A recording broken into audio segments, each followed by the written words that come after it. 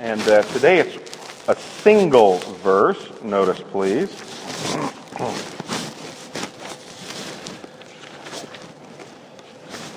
From Jeremiah. Jeremiah chapter 6, verses 16a and b. And then there's actually a secondary verse I want to read in Proverbs that I'm going to address briefly in the sermon today, though mainly Jeremiah 6, 16a and b. Listen, please, to the word of God. Thus says the Lord, stand by the roads and look and ask for the ancient paths where the good way is, and walk in it and find rest for your souls. And now Proverbs 22, verse 28. Do not move the ancient landmark that your fathers have set. And to the reading of the Word of God, let us all say together, Amen. Amen. You may be seated. Last week I preached about our Heavenly Father. This week I'm preaching about our responsibility to those who have gone before us and therefore to our Heavenly Father. Jeremiah's time, and if you will, I'm going to be referring to several verses in Jeremiah, so you probably want to turn there to Jeremiah chapter 6. Jeremiah's time was eerily similar to our time. God's people had turned away from him. They had turned to idolatry. They had turned to fornication. They were imitating worldly and pagan practices surrounding them. They were mistreating one another. They were cheating one another. The politicians cared nothing for God's truth. Even the priests, even the shepherds abandoned God at his word. That's what Jeremiah said. Sound familiar? Jeremiah 1:13 uses a striking metaphor. Do you have it there? Look to chapter 1, if you will. Turn back to Jeremiah 1. I want to read it because it's so powerful. Jeremiah chapter 1 and verse 13.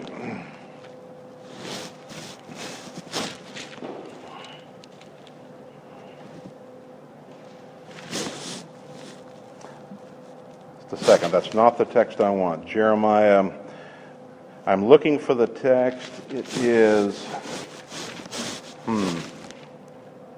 At any rate, I'll find it in a little while or tell you afterwards. There's a striking metaphor that Jeremiah uses to describe this apostasy. He says, remarkably, that God's people have turned away from the truth, the living fountain of water, and in its place, and those of you that have read Jeremiah, you'll probably remember this, they've turned away from this living fountain of truth, Jeremiah says, and instead you built your own cisterns. If you see the verse there, you feel free to remind me. I just wrote down the wrong verse. It's just truly remarkable. In other words, that forsaken the true God, and 2:13. All right, I want to read that. 2:13. I was one chapter off.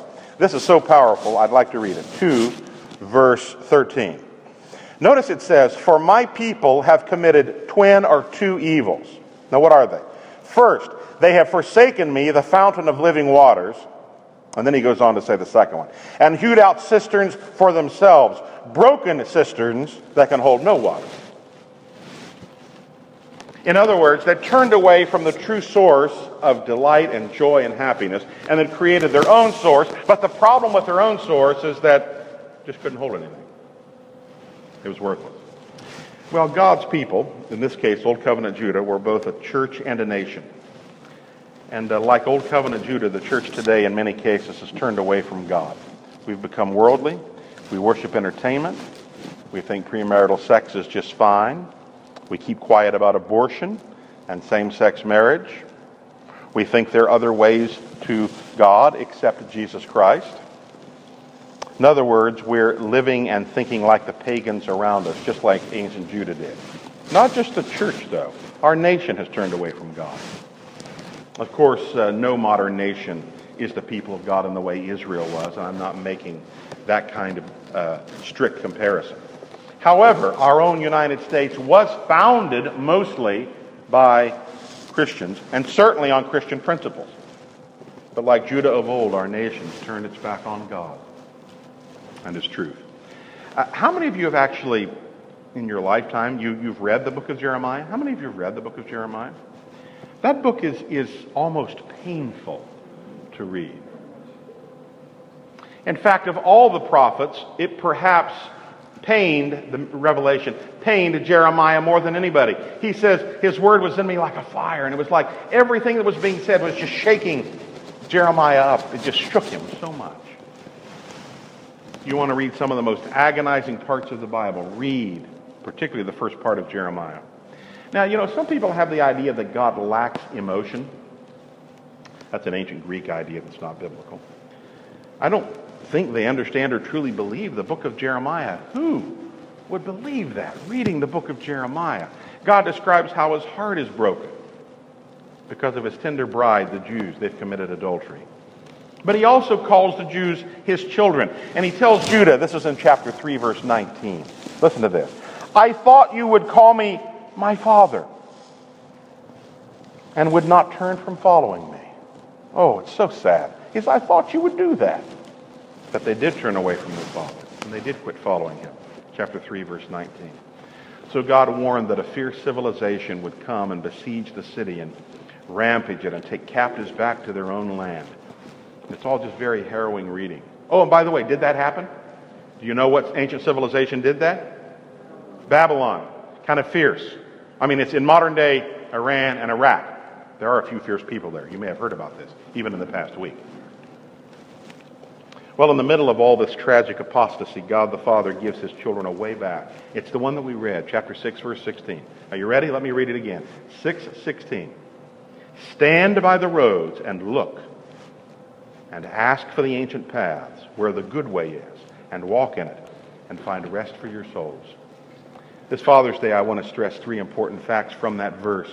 It'll help us become better fathers. It'll help us to train our children to be better children. It'll help our church to be a better church. And it'll help our nation to be a better nation if our nation would only hear. First, stand by the roads and look. The Jews were walking. They were traveling. But they'd lost their way. And God told them, quit walking. He said, stand still and look. Now that's remarkable. You ever notice that when you're busy doing wrong, Satan has a vested interest in keeping you very busy? He has a great incentive to keep you and me from slowing down and thinking.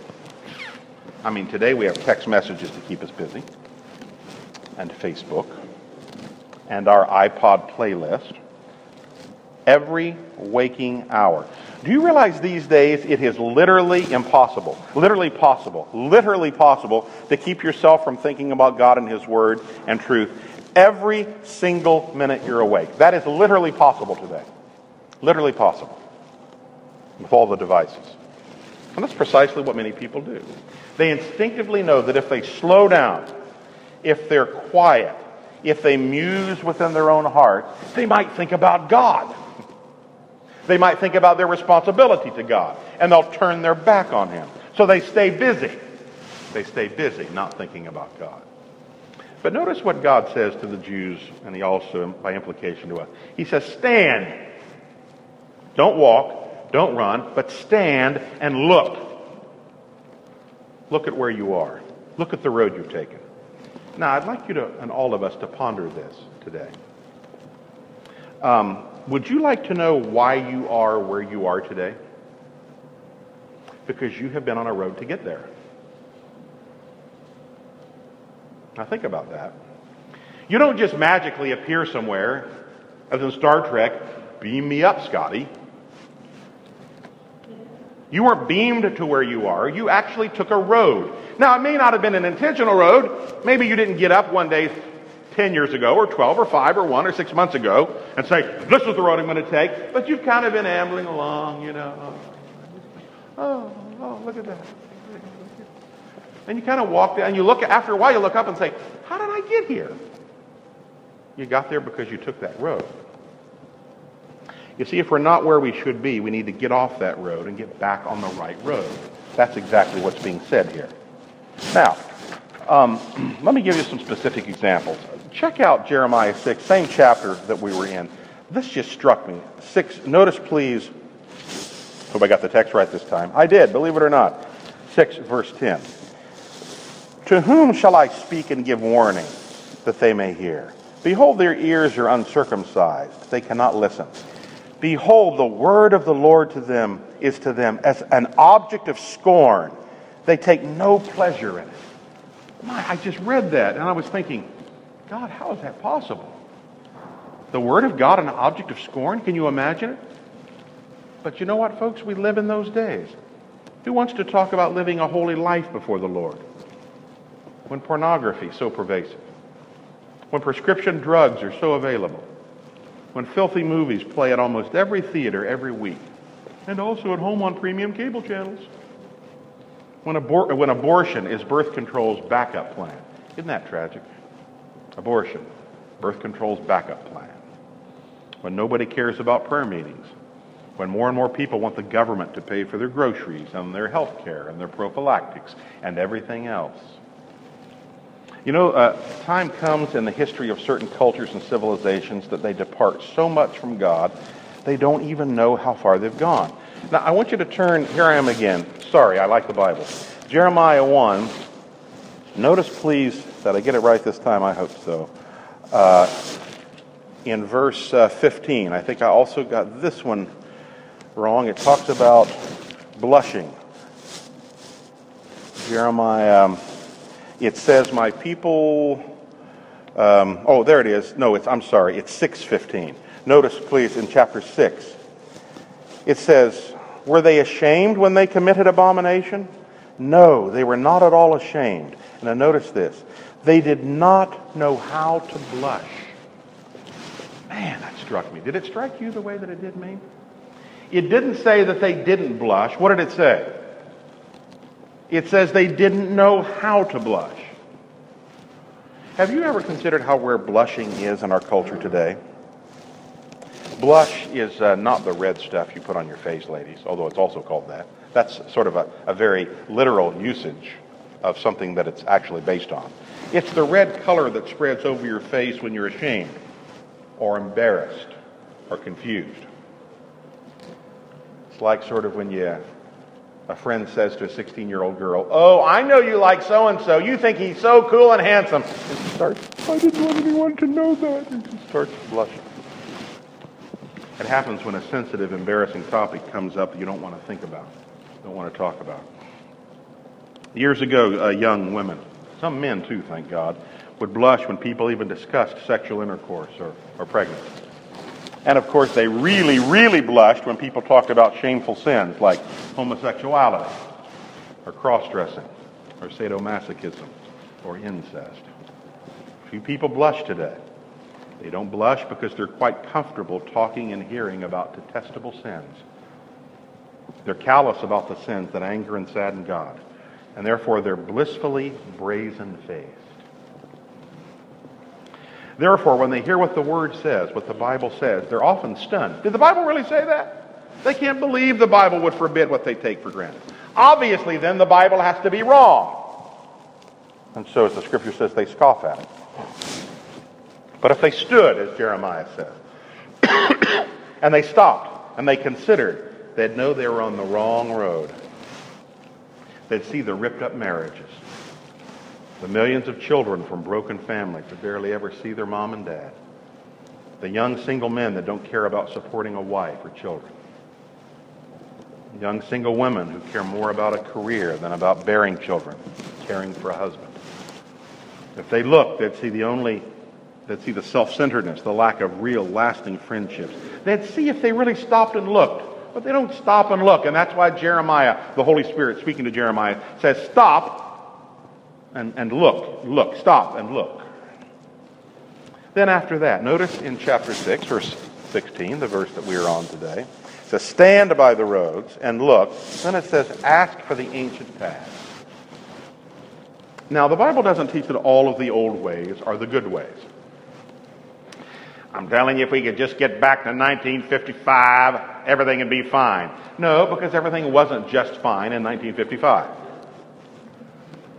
After all, the first evil way is very, very old, the Garden of Eden. That was an old way. So don't think all of the old ways are the best ways. This is a big problem as we get older, as we age. We tend to look back on the good old days. We think they were better than they really are. That's called romanticizing the past. By the way, Solomon actually warns against that in Ecclesiastes. Have you read about that?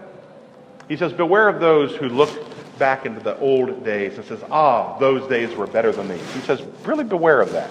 Don't live and think that way.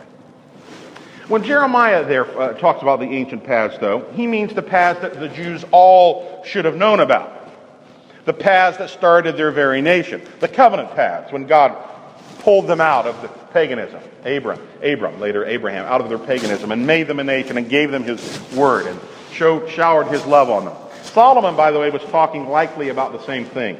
He said in Proverbs 22, verse 28, don't move the ancient landmark that your fathers have set. Now that's literally true. A landmark is established to lay out property boundaries. Like we kind of still have those. We don't call them landmarks. Property lines we call them today. In the ancient world in particular, it was sacred. It marked out the land that a man and his family owned. To move a landmark, according to Deuteronomy 19, was to steal. You move a landmark, what are you doing? You're stealing somebody else's property. But there's the metaphorical usage also that's clearly implied there. Don't move these ancient landmarks, these things that the forefathers have set down about the way things are supposed to be. Don't move them. You know, the last few generations, we've lived in a time that is just obsessed with change. Have you noticed that? Make it new, make it new, make it new. We tend not to make products that'll last for many, many years. We make cheap products that'll break very soon so that we can buy new and shiny products. Now understand, this isn't just because people want cheap products. That's not just it. The reason we do that, if you make something lasting, it costs more and people won't pay it. Yeah, but there's another reason. It's also because people want new products all the time. People are in love with change. And so we say about a car or clothing or a house, oh, that's so 2011. Now, change can be good. If we're sinning, we need to repent and change. We need to turn around. Nothing wrong with improvement, but all change is not improvement. I was reading, as I said, C.S. Lewis this week. I encountered one of his famous statements. I love this. He's so quotable. He says, we all want progress, but if you're on the wrong road, progress means doing an about turn and walking back to the right road. In that case, the man who turns back soonest is the most progressive. If somebody says, well, we believe in progress, say, well, I believe in progress too. But progress often means getting off the wrong road and getting onto the right road. Too often we're progressing in the wrong direction. Now, what is this ancient road? According to the Word, it's loving and honoring and serving and obeying God. It means not trying to imitate the surrounding sinful culture. Oh, that's a constant temptation. And if you read the book of Jeremiah, you would see how God's heart was broken, that his people turned their back on him and acted as the pagans around them and worshiped the pagan gods. There is an antithesis. There is a radical difference between God's ways and the world's ways. Let me give you an example of this, several examples. Would you like to know the difference? God's way means glorious, committed sex within marriage. The world's way means all consensual sex is permissible and desirable. God's way means pouring your life out for other people. The world's way means putting yourself first at all costs. God's way for husbands means leading and cherishing and sacrificing for your wife and children, men. The world's way means letting your wife lead and ignoring her and her needs. God's way for wives means loving and submitting to their husbands and training their children as God gives them. The world's way is to create your own life, ladies, apart from your husband and from your children. I'm making my own life. God's way for children means honoring and obeying their parents. The world's way means getting your own way.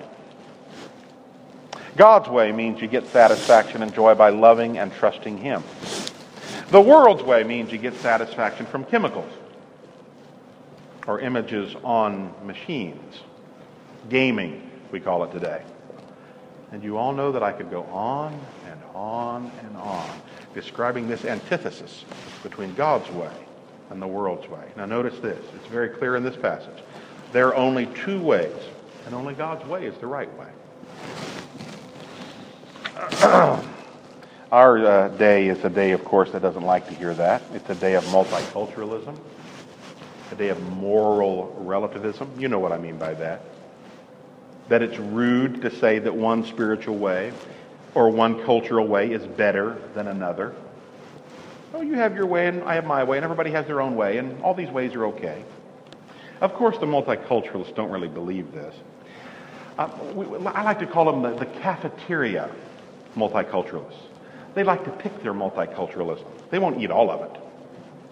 I mean, they'd never say that a racist culture is okay or a sexist culture is okay. They'd never say that, of course. They sort of remind me of the college freshman. You know, the young philosophical relativist who's always saying, who am I to judge anybody else's morality, man? You can't judge me. Nobody judges me. I can't judge you and you can't judge me. And oh, it sounds so cool and it sounds so hip. But he gets religion when somebody steals his iPod. Can you believe that? Who came in here and stole my iPod? I spent $200 for that. Then, amazingly, he gets some morality. Finally forced to admit there is a right way. There is a wrong way. There are the old biblical paths and there are the new worldly paths. Find the old path. And then finally, did you notice there in verse 16? It says about the old paths, where the good way is, walk in it and find rest for your souls. Now I want you to think about this, particularly you young people, but also you old people too. The old paths aren't just the right paths. We sometimes make that mistake of saying, do the right way just because it's right. That's true. But that's not quite specifically what Jeremiah says. He doesn't just say that the old paths are the right paths. What else does he say about the old paths?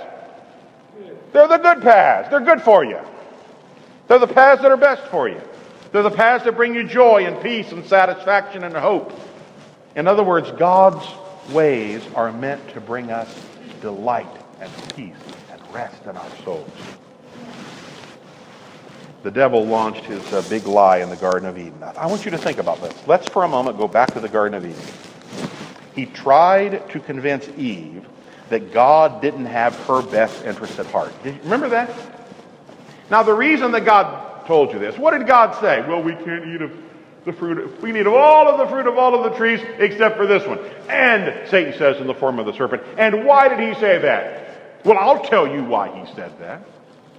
God doesn't care. There's something out there. There's some great joy and satisfaction and knowledge that God has that he doesn't want you to have. See, God actually doesn't have your best interest at heart. God really doesn't care about you. God doesn't really want to satisfy you. In other words, God's ways will keep us bored. God's ways will keep us unhappy. But Satan's rebellion, Satan's ways are pure fun. Now, my friends, that is a destructive lie. All of the heartache, all of the anguish in the world has come about because people believe that big lie. Drug and alcohol and porn and gaming addictions and broken marriages and broken friendships and venereal diseases and poverty and war and the terrible things that are going on right now in Iraq, if you've read about it, and other places, I just happened to pick that one out, and anxiety and sadness are all the result of believing on acting on Satan's lie, Satan's big lie, which is God's ways don't have your best interest at heart. That is a lie. Jeremiah says, if you want to find rest for your souls, walk in the good path, the old path. I'd like to conclude today with an exhortation on this Father's Day.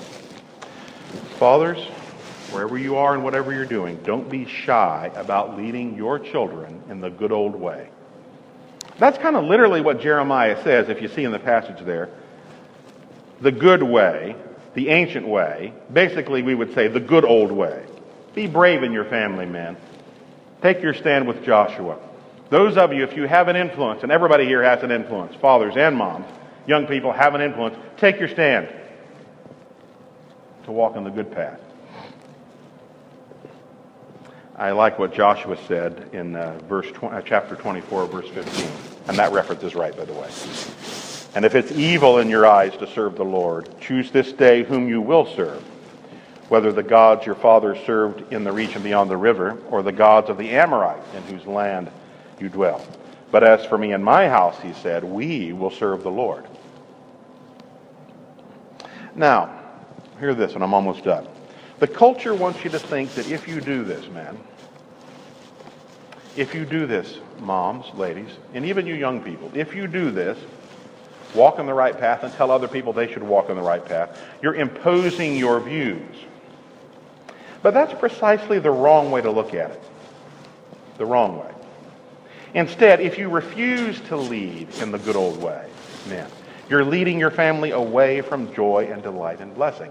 Because it's only in the good old ways that you can find rest and goodness and delight and blessing. Only in the good old ways. And therefore, not to communicate those good old ways, not to insist on properly those good old ways, not to demand those good old ways, is to say, I don't really care if people are happy or joyous. That's what you're saying. We're leading them into ruin and destruction. Finally, from Proverbs, the text that we read. Our godly fathers, I don't mean necessarily our physical fathers, although that often is true, who went before us, walked in the good old way, most of them. They worked hard, and they prayed, and they gave money, and they sacrificed so that we would stay on that road. We owe it first to the Lord to stay on that road, the good old way, but also to them. They've committed a sacred trust to us. They knew about prayer. They knew about reading the Word. They knew about strong marriages. They knew about godly children. They knew about Bible preaching. They knew about a gospel church that stood for the truth and cared for people. They knew about a society that itself knew about God's moral law and tried to uphold it. We dare not betray those who have gone before us, the faith of our fathers. We dare not betray our Lord most of all. So let us live by God's tender grace in the good old way. And I can promise you on the authority of Jeremiah 6 and verse 16, if the world is crumbling on you because of bad decisions and disobedience, search for the right paths.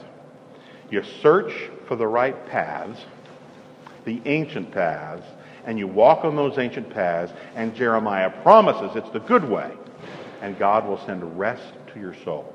That is a promise, and you can bank on it. Let's pray that we as individuals and our families and our church and our businesses and our nation will return to the good old ways that Jeremiah talked about. I'd like us to pray about that right now.